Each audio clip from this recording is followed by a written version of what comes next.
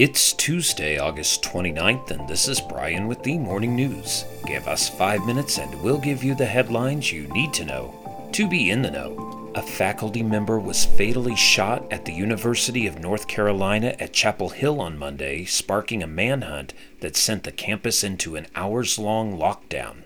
Police received a report of shots fired at Caudill Laboratories, a chemistry building, at 1:02 p.m., UNC Police Chief Brian James said at a news conference.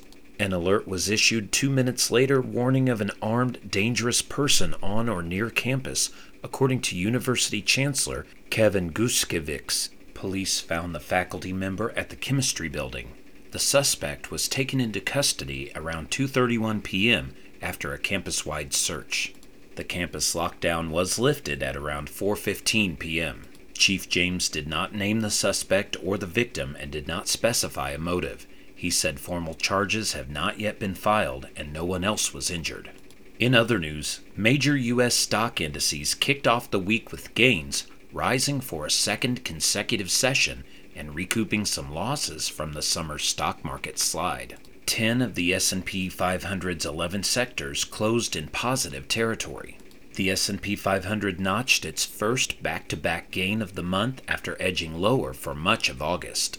The index rose 0.6%, while the tech-heavy NASDAQ composite added 0.8%. The Dow Jones Industrial Average added 213 points to finish up 0.6%. Monday's moves continue a remarkable stretch of calm for major indices during the summer months.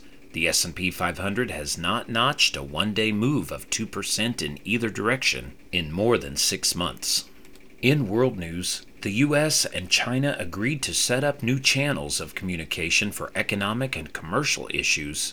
Commerce Secretary Gina Raimondo said Monday, including a new bilateral forum to discuss export control measures to reduce misunderstanding of national security policies. The agreement, reached during a 4-hour meeting between Raimondo and Chinese Commerce Minister Wang Wentao, is aimed at easing tensions that followed Washington's step to restrict China-bound exports of advanced semiconductors and equipment in October. The action led to retaliation from Beijing, including a ban on some chip-making materials and the sale of products made by U.S. chipmaker Micron Technology. The first meeting of the new gathering, called Export Control Enforcement Information Exchange, will take place today between senior officials from the two countries.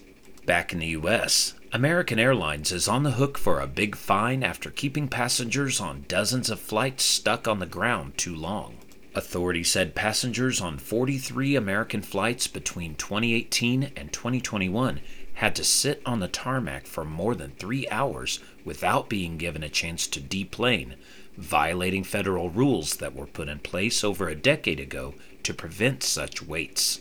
The $4.1 million fine levied by the U.S. Transportation Department is the largest ever for lengthy tarmac delays, the department said. Half of the fine will be credited to American for compensation it has already paid to customers. American said the long delays, which affected a small number of the millions of flights it operated over that period, were the result of, quote, exceptional weather events, end quote, and that it has apologized to the customers who were affected. Transportation Secretary Pete Buttigieg said Monday the fine was part of the department's push to hold airlines accountable for breaking rules meant to protect customers.